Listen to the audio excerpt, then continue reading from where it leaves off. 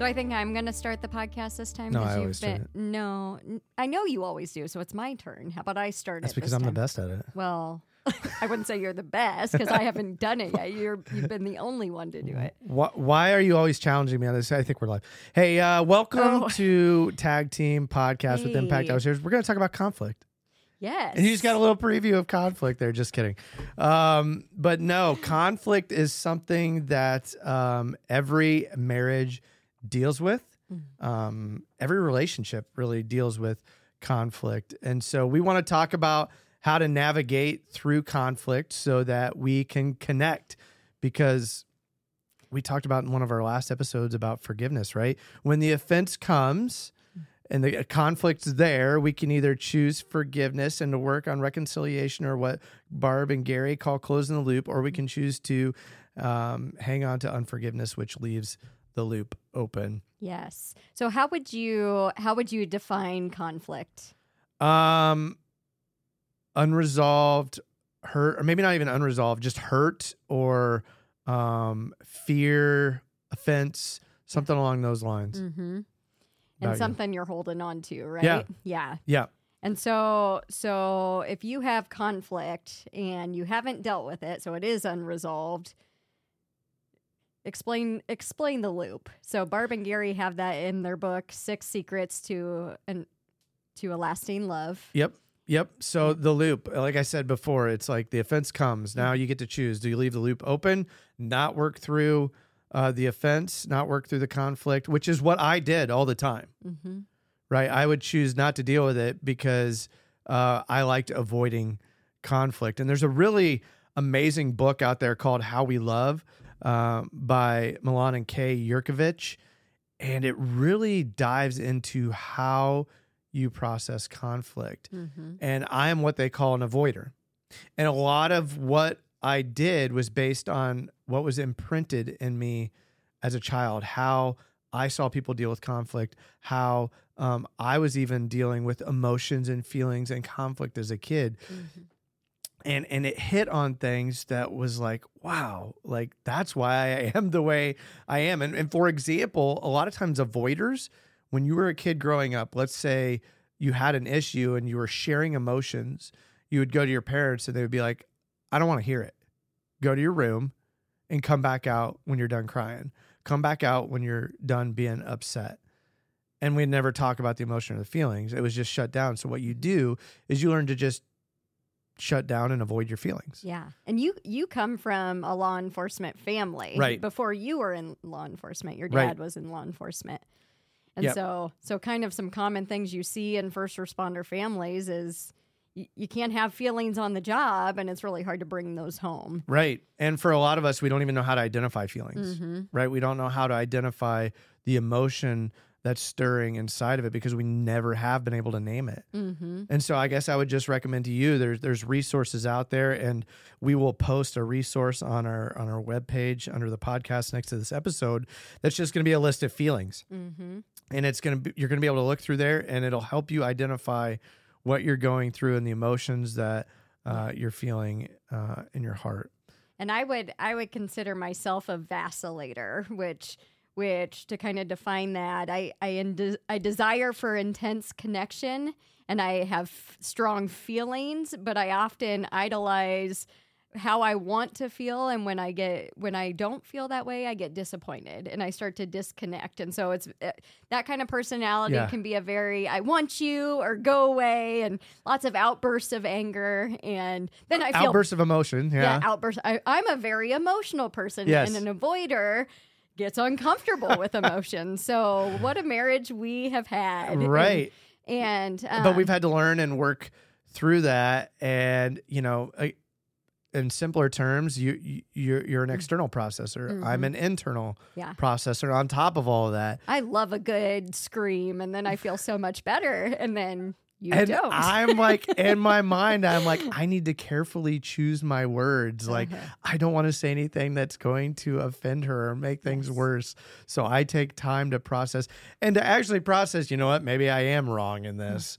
Whereas like, you just need to get it out. Like, blah, you just throw it up all over me. And then I'm like, oh my gosh, what's going on? So go check out the book, How We Love by Kay and Milan Yurkovich. They also have a website where you can maybe read the details. The other,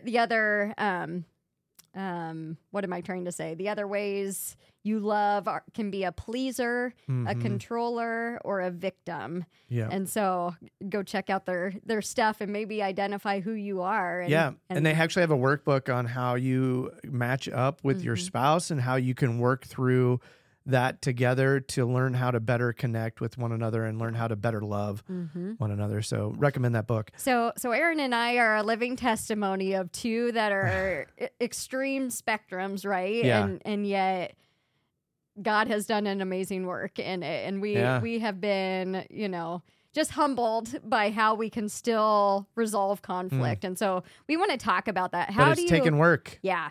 And it's taken effort. It's taken time. It's taken energy. And so much like forgiveness, it's a choice. Right. You have to choose to close the loop of conflict. And so what does that look like? Right. And I also want to point back to 6 Secrets to a Lasting Love, because this is all in there. It's such a great book. But what does it look like to close the loop? Well, first of all, Dr. Gary and Barb Rosberg would tell you to prepare your heart.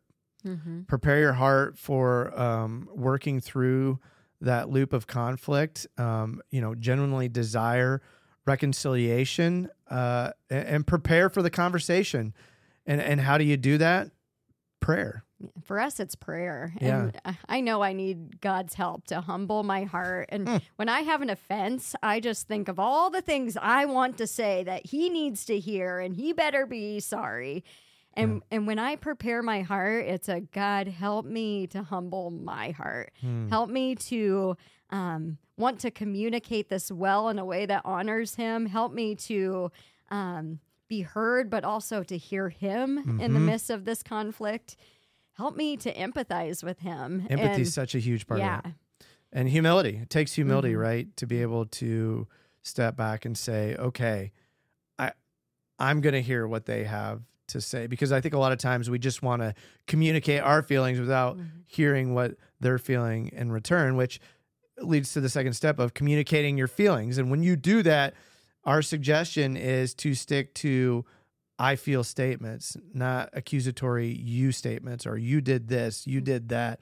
Right. But I feel disrespected when you talk to me with that tone. Yeah. That's a good way to start. Not you always talk to me with a tone in your voice that's really annoying and it just shuts me down right away. When you share your feelings, you can't, the other person can't argue with your feelings because they're your feelings. Right. But when you start saying, you do this, or you never do that, or you make me feel, they can argue with that because no, I don't. Right. Yeah. Right. So we have prepare your heart, communicate your feelings, and then resolve your conflicts together. You're a team. Yeah. Work together to find a solution. Again, this takes empathy, wanting to feel and see and just get the perspective of your spouse. I would just add, if you go into this saying we are a team that's going to resolve this together, rather than that's my enemy who I'm going to win against, it's a whole different perspective. We are going to get through this, and how are we going to solve this together? And one of the things Barb and Gary also mention is just the gender differences when you're communicating. Men want to get right to the point. Yeah. Like, what did I do? Just tell me. Give me the low and dirty. Don't take me through the story. As women, we often want to give all the context and all the details and what led up to the offense. And men don't really need that, women. But women need, if you just say, we don't have sex enough, that's the conflict. Women aren't going to hear that. Maybe it's we've had some nights where we haven't been around each other, and I'm just feeling disconnected from you. And I desire it. Women want to hear the details, and so just know the gender differences when you're communicating, and be committed to listening to the other person, even if they're not doing the best job meeting your gender preference of communication. Yeah. don't just hear, listen. Because I think a lot of times in conflict, we sit back and we hear what they're saying, but we're just waiting for our turn to talk. Yeah. We're just waiting for our turn to give a rebuttal to what they're saying. The vacillator in me does that a lot. Next step. So we've got prepare your heart, communicate your feelings, resolve your conflicts, forgive your spouse if needed, let go of the offense and open up your heart back to your spouse. And again, be empathetic. And we say if needed because sometimes working out conflict, you may just realize there was a misunderstanding. Yeah. And sometimes even in a misunderstanding, you may have hurt your spouse. And so it's never a bad idea to say, I'm sorry that I hurt you. Yeah. Even if you didn't really do anything wrong and it was a misunderstanding, you don't want to hurt your spouse. Yeah. You don't want to do that again. And like my shoes that I always leave on the runner in the hallway, for example, like, would you put away your shoes? But then when I give my perspective, I'm like, well, they're wet. I don't want to get the other shoes wet, so I'm letting them dry. So here's this open loop of like, he's always leaving his shoes in my way. I trip over them, and then I have to put them away where I'm like, I'm doing her a favor by not getting her shoes dirty because I'm waiting for them to dry. And so no forgiveness really needed, just understanding, right? Right. And then the last part of closing the loop is to rebuild the trust, to put into motion a solution to the conflict over a period of time. Yeah. And when it comes to conflict and open loops of conflict, stick to one loop at a time. Yeah. Like, because it's so easy to be working on one loop, one offense or one hurt, and then open up another offense or another hurt. Yeah. And a lot of times when you know, maybe the accusatory statements are coming, well, then that's my opportunity to say, well, you always do this. Well, no, let's focus on this one offense, this one hurt that we're focused on, close that loop. And then we can work on the other open loops that have occurred. If you're ever finding yourself using the words always and never, you're probably in the wrong, because it's not true that your spouse always does something or never does something, usually. And so those are extremes to avoid. And like we mentioned, stick to the I feel, because they can't argue with that. But yeah, rebuilding trust. And it could be a quick thing if it, depending on the offense, or it may take time to rebuild trust and to put into motion how the resolution of your conflict. Yeah. Did they really realize how that hurt me, and they're changing things, and that builds back trust. Yeah, absolutely. And, I was thinking of a word picture the other day when I was thinking about open loops versus closed loops. And I think about open loops of conflict as like a car maintenance, right? If you have an issue with your car and you decide not to fix it, pretty soon another one comes. Pretty soon there's going to be so many issues with the car, it's not going to run anymore. But if you choose to get it fixed and take care of the problem, your car is going to last longer. It's going to run longer. It's going to run more efficiently. Well, it's kind of the same in marriage, right? If you have all these open loops of conflict, eventually it's going to get to the point where the marriage is going to break down. Yeah. And it's not going to run anymore. So I'll put you on the spot. Okay. Say there's couples listening right now who have lots of open loops. Yeah. Where do they start? One at a time. I would start with something simple. Yeah. Like, what's the offense? Maybe it's the shoe thing. Maybe it's a dishwasher thing.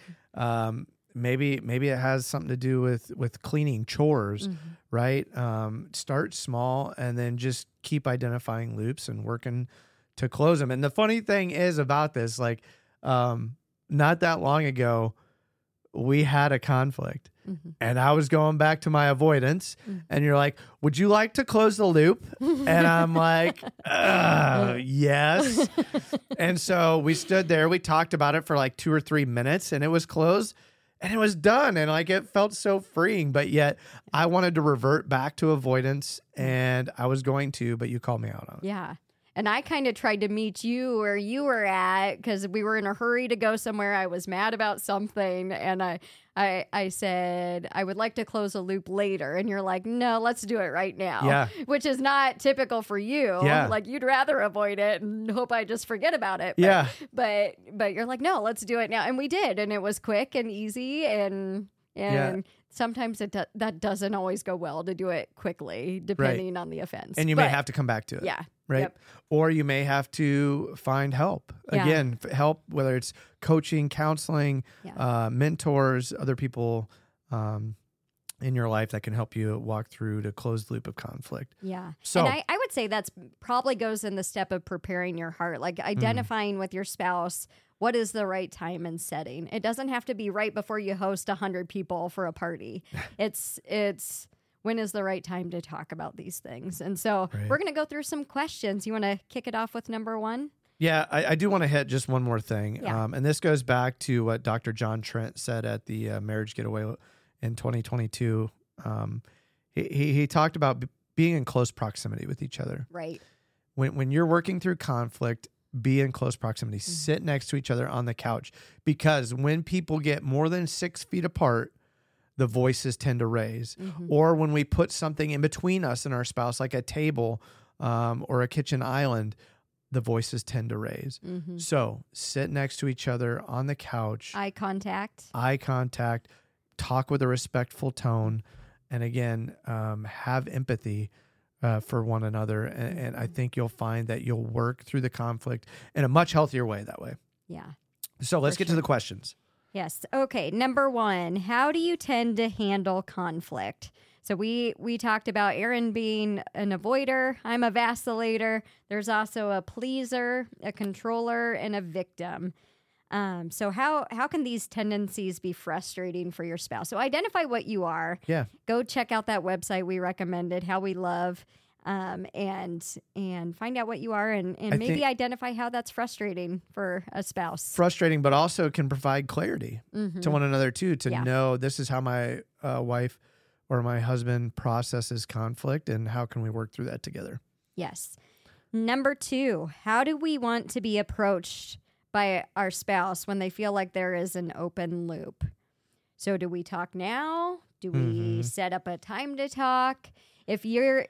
So in our case, Aaron's an avoider. Maybe it helps him to process. Here's what I want to talk about. Let's set up a time tonight. Yep. And that gives him time to prepare his heart, because in his flesh he wants to just run, right. And so and here's what I'd say too, like women and men's brains are wired differently. And so men can typically compartmentalize things. So we can take this conflict, put it in a box in our brain and not think about it again. Whereas women, everything is so interconnected. Like everything that happens throughout the day is somehow it's going to be connected to the conflict, and they're going to be thinking about it all the time. And so just know that about each other. But I would say I feel like I do so much better knowing that we're going to circle around to something. Like I can kind of let it go in that moment, knowing it's good to know. We're going to come back to this. And also if my heart is, I want to resolve this, not I want to win this. Yeah. That helps me let go a little bit, not have the conversations in my head of this is what I'm going to say. We're not competitive at all, are we? This is what he's going to say, and I'll say this. So I'm sure I'm the only one who does that. But yeah, I think it does. It helps you prepare your heart. So, and then question number 3, personally think about an open loop of conflict that you need to work on closing, and refer to that second question of how you can communicate that conflict to your spouse, and then go through the steps of closing the loop and finding additional resources to help you close the loop. And it's just not one spouse that gets to close the loop. It's both of you. Right. Both of you get the opportunity. You both get the opportunity, and make sure you both get the opportunity. And it starts with that preparation of your heart. So that concludes our podcast on conflict. Every marriage has conflict. How you work through it matters. If you work through it matters, so you can get back to connecting with your spouse. So that concludes this episode of the Tag Team Podcast. We want to remind you that stronger marriages make stronger heroes. Stay safe.